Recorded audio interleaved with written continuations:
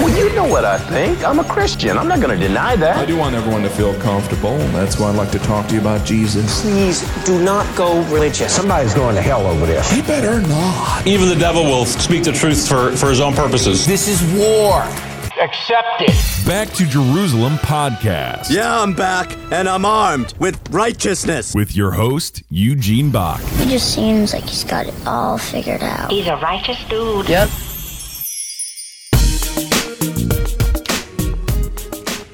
Hello and welcome to another Back to Jerusalem podcast. I'm Eugene Bach, your host for this time, and I'm coming to you live on delay from somewhere within the borders of China this time.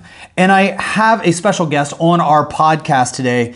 His name is Joel Veldkamp from Christian Solidarity International. Joel, are you still there? Yes, I'm here. Oh, perfect. Hey, thank you so much for joining us on the podcast today. I really appreciate it. Oh, my pleasure. We read a couple of articles where your organization came up. We feel that what has been taking place in Azerbaijan has been a conflict that has been mainly silent on the world stage. And it's understandable. I mean, there's been so many conflicts around the world with Ukraine and now with Israel. We've seen some major players like China and the U.S. moving into that Israeli conflict area. And so what's happening in Azerbaijan with the Christians there has kind of gotten lost in the shuffle. And so I'm super happy you were able to come on and share with us a little bit about the situation there. Yeah, I'm happy to be here. And of course, we've noticed that Azerbaijan tends to attack the Armenians of Nagorno-Karabakh when the world is distracted, whether that's with the 2020 U.S. presidential election or the war in Ukraine or whatever else is going on. They tend to choose their moments well. So it is important that we try to shine a light on this. Yeah. Could you, for our audience, just give a brief introduction who you are and what you do? Sure. So I work for Christian Solidarity International. I'm their head of international communications. We are an NGO that helps persecuted Christians and other persecuted peoples around the world, both with humanitarian aid and with advocacy. So we build relationships with persecuted Christians in countries across the world and then try to use what we learn from them to advocate for them in the public sphere in the United States, in Europe, and in other places. So we've had a relationship with the Armenians of this region, Nagorno-Karabakh, for over 30 years. And so we've been trying to get the word out about the ethnic cleansing and genocide that they've been facing. I'm from the United States. CSI is headquartered in Switzerland. And yeah, I think those are probably the important facts about me. Yeah, thanks. I mean, I have never been to this area of Azerbaijan. I've kind of been around it a little bit. I've been to Armenia, I've been to Georgia, I've been to Iran, just across the border from Azerbaijan. But I've never actually been to this area of Nagorno-Karabakh. Most of our listeners, I'm assuming, maybe not all of them, but the majority of them will have no clue where this area is and why it's important for Christians to know about it. Can you give a brief introduction to this area and why there is this conflict taking place? Sure. It is a long and complicated story, but I'll try to. I know. That's why we're bringing somebody on, because this is something I think that needs to be unpackaged a little bit. Yeah. So the line I always start with, just to kind of set the stage for the longer explanation, is one of the world's oldest Christian communities has just been destroyed by one of the world's most brutal dictatorships. That's what happened in September in one sentence. So the Armenian people were the first nation to convert to Christianity as a nation in the year 301 AD, probably around then. And yes, ever since then, Christianity has just been a deeply ingrained part of their national identity, of their culture. Probably upwards of 90% of Armenians would call themselves Christians, right? It's a very Christianized society. But they've suffered a lot in their history, both, just as a result of the different wars that have passed through their region, but also as a result of their faith. And one of the worst things that happened to them was 100 years ago, what we call the Armenian genocide, when the last Muslim empire, the Ottoman Empire, tried to exterminate the entire Armenian population of what's today Turkey, essentially. And when that genocide was over, 1 million people were dead, hundreds of thousands had been enslaved, hundreds of thousands had been forcibly converted to Islam, and the only part of the Armenian homeland that survived was this slender strip of land in the Caucasus Mountains, wedged in between Iran, Russia, and Turkey. And that became the Republic of Armenia in 1918. But 2 years later, the Soviet Union invaded the region and conquered it, and they took one part of Armenia's land, called Nagorno-Karabakh, and put it inside the Republic of Azerbaijan, which at the time was also part of the Soviet Union. Kind of a classic Stalinist divide and conquer routine, right? You create problems for the peoples that you're governing over so that you can play them against each other and preserve your own rule. How am I doing so far, Eugene? Yeah, no, this is great. This is great information. Some of it's very new to me as well. I mean, I'm a little bit familiar. You pointed out, for instance, this is one of the oldest Christian cultures in the world. For those that are listening to our podcast, I mean, even when you're in Iran, if somebody identifies themselves as a Christian, people will say, "Oh, you're Armenian," because Armenians are just known for being Christians. We get the word genocide from Armenia because the Christians were slaughtered by the Turks in the Islam the Muslims that wanted to kill the Christians. One of the things that I found very interesting being in Armenia is if you look at the back of their money, they have this $100,000 bill. And on the back of that is a scene where it's supposed to depict when the nation came to Christ initially, when the gospel was first brought there. And so they depict this picture that took place long before they became a Christian nation. There was a kingdom there, and the king was sick, and the story is that he sent a letter to Jesus because he wanted somebody to come and heal him because he was terminal. And it was Thomas and Jude, the brother of Jesus, that came through this region, and they brought the burial clothes that he was buried in to the king of this region. And that story is depicted on the back of their money. So what you're saying is not just something that is shared among Christians, but is historically kind of revered even on the currency that they have. So this little enclave that you're talking about, that was traditional Christian, about 2,000 years there's been Christianity in these mountains. So yeah, I think that is just really good that you've pointed that out. Yeah, absolutely. And thank you for sharing that story. I'll have to pay more attention the next time I'm in Armenia and look at my money. It's pretty cool. Yeah. So Nagorno-Karabakh, I know that name is kind of impossible to pronounce, but there's not much we can do about it. I might just call it Karabakh for short. But one of the oldest Christian regions in the world, and the Soviets put it inside Azerbaijan. Azerbaijan is a Muslim Turkish nation, very closely aligned to Turkey in its ideology and its politics. So when the Soviet Union started to break apart in the late 80s, the people of Nagorno-Karabakh decided to try to claim their own freedom, try to claim their own independence. And they rose up and said, we want to be part of Armenia again, or we want to be our own country, one of the two, but we don't want to live under Azerbaijani rule anymore. Under Azerbaijani rule, all the churches in the region were closed, all the priests were exiled. Christianity was almost completely snuffed out. It continued to live in the hearts of the people, but it was not allowed to be practiced really anywhere in the whole region. So as the Soviet Union starts to break apart, there's this movement for freedom in Nagorno-Karabakh, and Azerbaijan responds with an ethnic cleansing campaign. They come in, they blockade the region, they start deporting people from their villages, and they lay siege to the capital city and start bombing it from the neighboring hills. So from the Armenian point of view, and from our point of view as well, this is kind of a continuation of the Armenian genocide, right? The Armenian genocide stopped when Russia conquered the area, and when Russia withdrew in the late 80s and early 90s, it started again. But this time the Armenians fought back, and they had the new Republic of Armenia, which had also just become independent, on their side. And by some miracle, they actually won. And so since 1994, Nagorno-Karabakh was free. It was independent. It was its own republic. It wasn't recognized as a republic by any other country in the world, so you won't find it on Google Maps, for example. But the reality was it was its own functioning state. I was able to travel there in 2017 as a tourist, and it was a beautiful place, a very peaceful place, and yeah.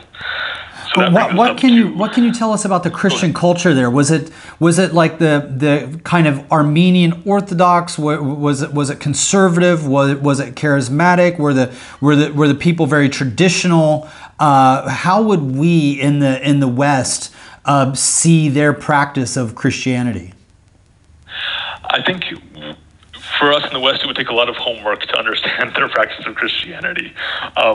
The Orthodox Church is dominant in Nagorno-Karabakh and in Armenia, and the Orthodox Church professes the Apostles' Creed, so they are part of what we would call Orthodox Christianity, small o, right? The broad stream of Christians who have always affirmed the Trinity, the death and resurrection of Jesus Christ, his divine and human nature. But yeah, their traditions, their songs, their kind of outfits are very strange looking to us, to Western eyes. So yeah, the Orthodox Church would be dominant, but there was a growing and actually thriving evangelical church movement in Nagorno-Karabakh before this latest war. And I have friends in Armenia who actually planted a few churches in Nagorno-Karabakh, and they told us that they were doing quite well. So there was this space for different versions of Christianity, all kind of united by this common heritage of, the light of the gospel has been shining here for 1,700 years, and we want it to continue. Yeah, I mean, this goes back into their history. For anybody that's been to Jerusalem, for instance, you'll notice that Jerusalem is kind of broken up into 4 different sections, and Armenian Christianity is so important, so prominent, that one of those quarters in Jerusalem is called the Armenian Quarter.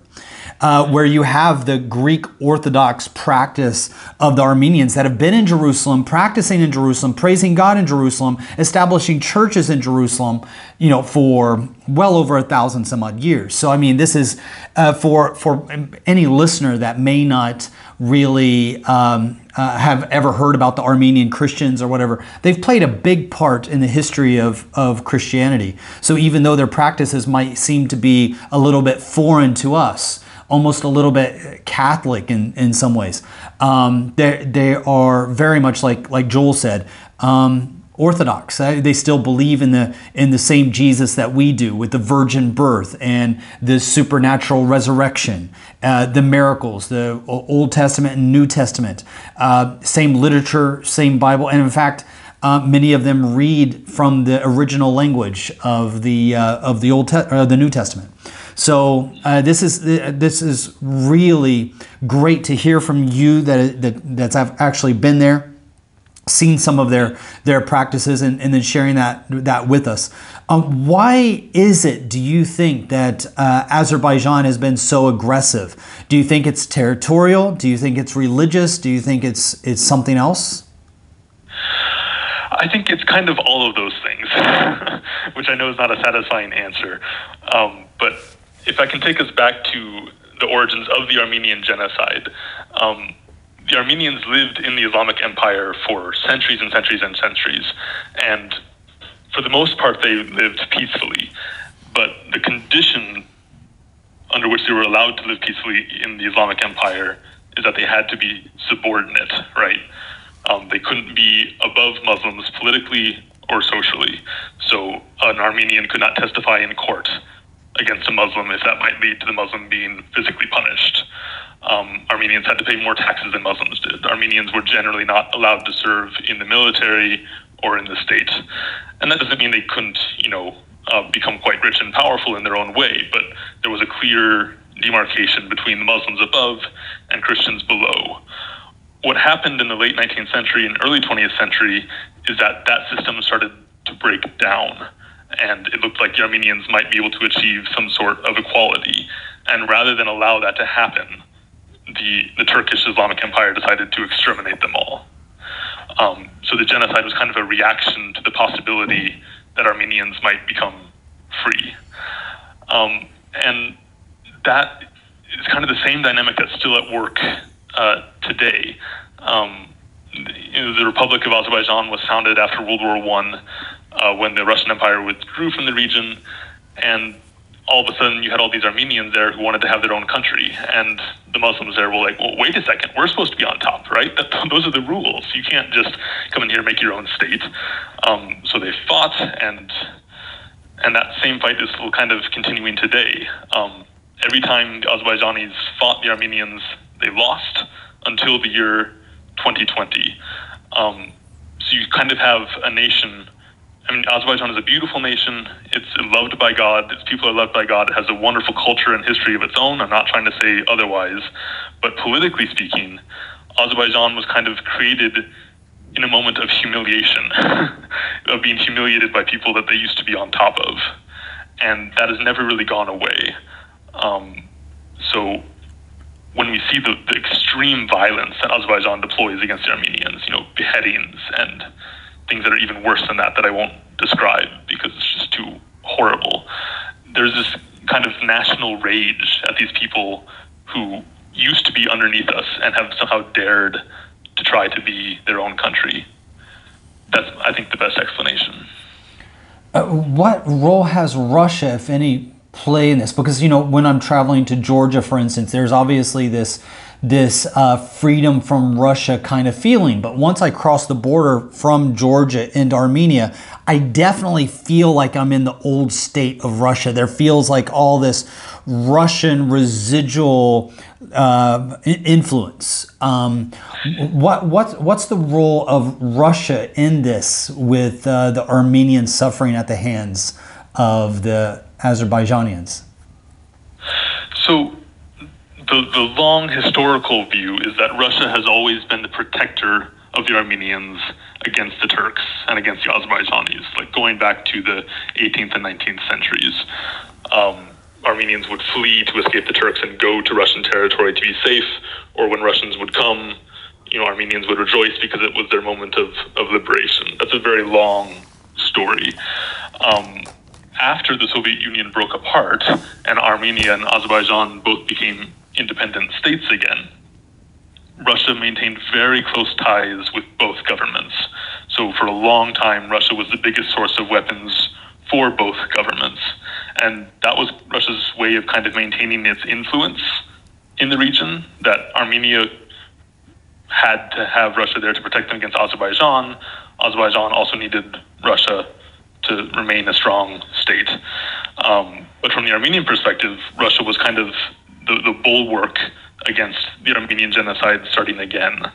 So that's why you kind of have this ambiguous position of Russia in Armenia after independence. Whereas Georgia, Russia was always the enemy, right? Russia was always the country that was coming to conquer them and take away their independence. Armenia was a little bit different. What happened, unfortunately, is in 2020, Azerbaijan attacked Nagorno-Karabakh and tried to destroy its Christian population, and Russia didn't really react. Russia just let the attack happen for 44 days, and thousands of people were killed. 50,000 people fled their homes. Nagorno-Karabakh lost something like 2/3 of its territory, and then at the very last minute, when it looked like Azerbaijan was really going to conquer the whole area and drive everyone out and destroy Nagorno-Karabakh forever, Russia steps in and says, stop. We're not going to do this. You're going to stop. We're going to bring in our own peacekeepers. The war ends now. So that was Russia kind of signaling to Armenia, hey, you need us, but also signaling to Azerbaijan, you can work with us. You can get things from us if you are helpful to us.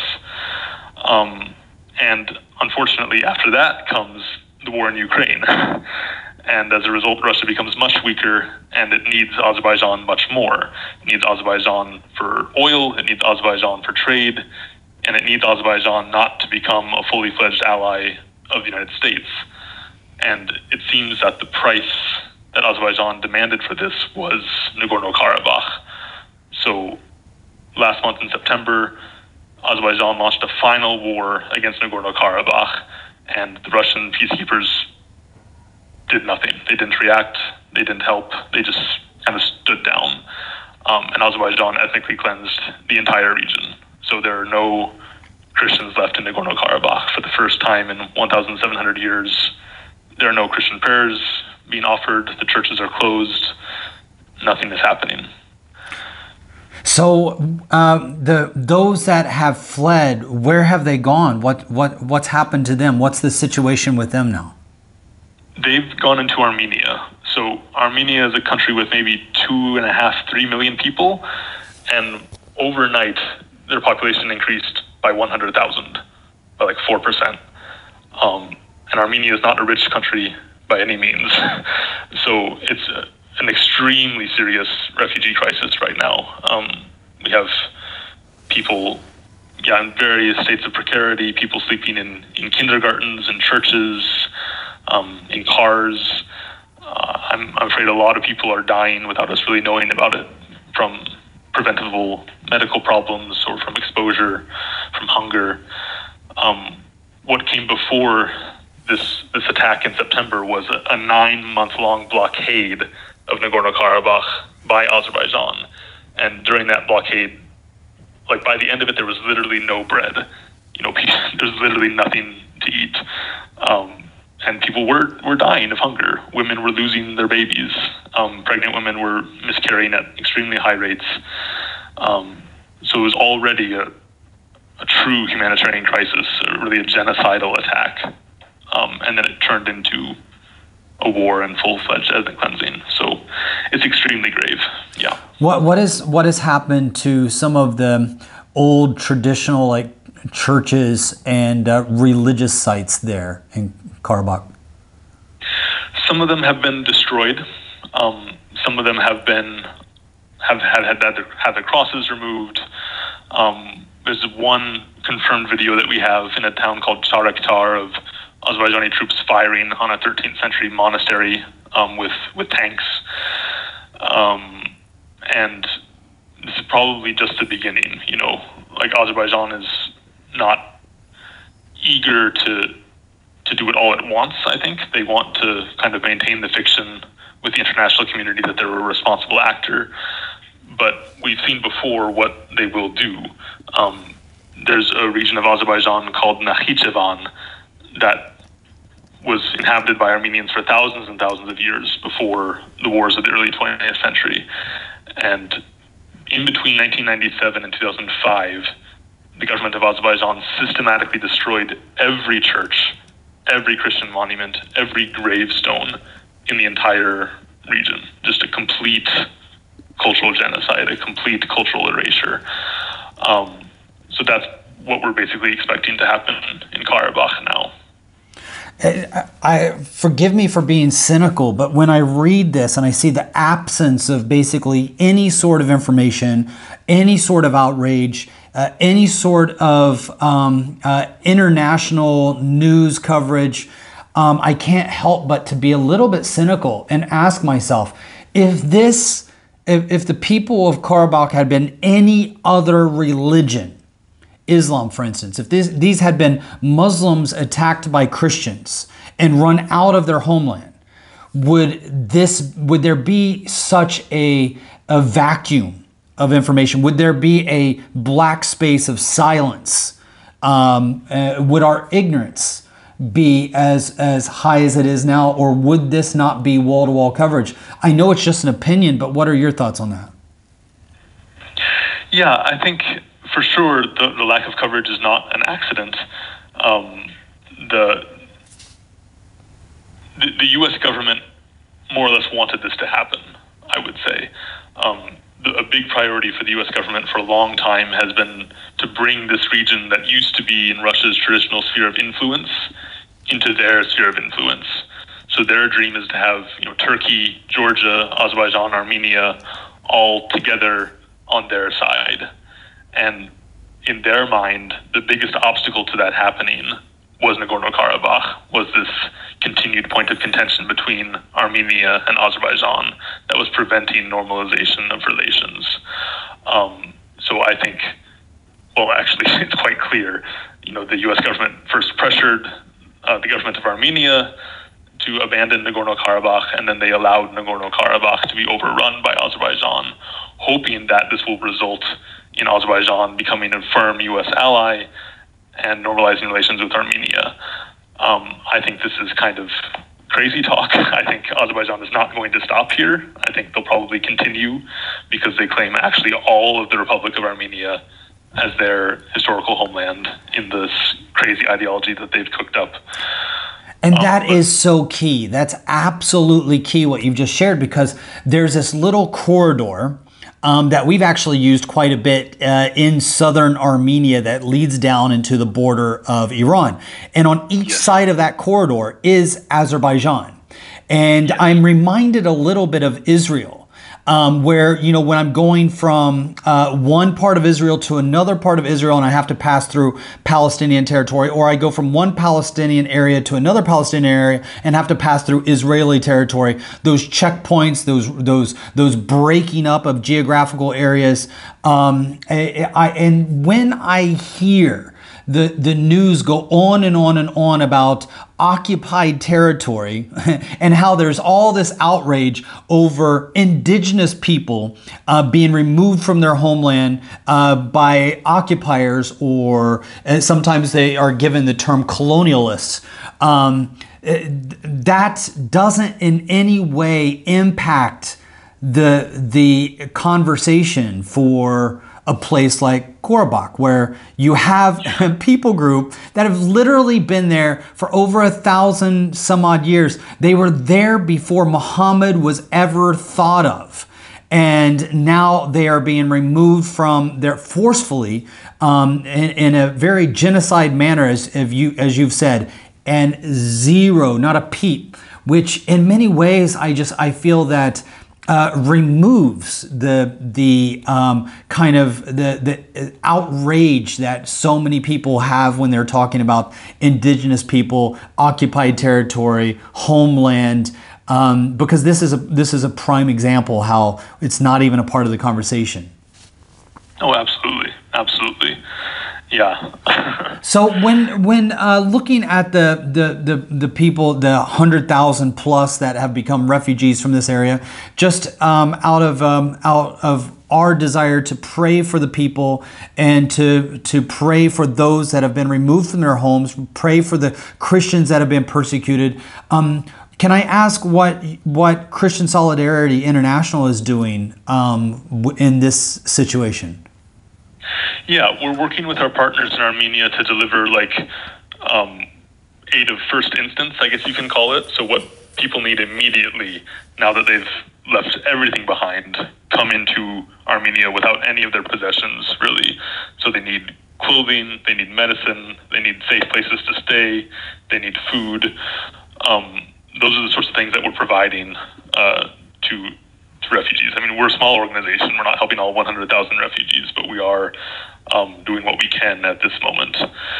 And then before Azerbaijan's attack into September, CSI supported a rehabilitation center in Nagorno-Karabakh that would provide really world-class care to children with disabilities or people who were wounded in the different wars over the past few decades. And that there's these people, the staff and their patients, have all now been relocated to Armenia. So we're exploring with them what we can do now. There's talk of maybe setting up a new rehabilitation center, but in the meantime, we want to continue to support this community of patients and rehabilitation workers in a new context. So that's our special concern as CSI. And if people want to donate to the work that you guys are doing, be a part of the effort in helping these refugees that have been displaced, what is the best way? Where can they go to learn more about you, what you're doing, and donate to this cause? I would say go to www.csi-int.org. That's our international website. So wherever you are in the world, you can go there. You can go to the donate page, and then you can find the CSI affiliate that makes the most sense for you to donate to, whether that's in the U.S. or in France or Germany or wherever you are. And we're so humbled and grateful whenever people support our work in this way. And we're committed to doing everything we can to help Armenian people and people in Nigeria, Syria, Pakistan, Sri Lanka, India. CSI works in 14 different countries to help persecuted Christians. Awesome. So if you're listening to this podcast, you want to learn more, I would highly encourage you to go onto the website, see how you can be a part, see how you can donate, partner together with Christian Solidarity International. As Joel just said, their website is www.csi-int. So CSI International. If you can just remember that, CSI International, csi-int.org. Joel, thank you so much for joining us. It's been a real privilege having you on the podcast. Thank you, Eugene. It's been a blessing. And thank you for downloading this Back to Jerusalem podcast. Again, I'm Eugene Bach, your host for this time, coming to you live on delay from somewhere within the borders of China. God bless.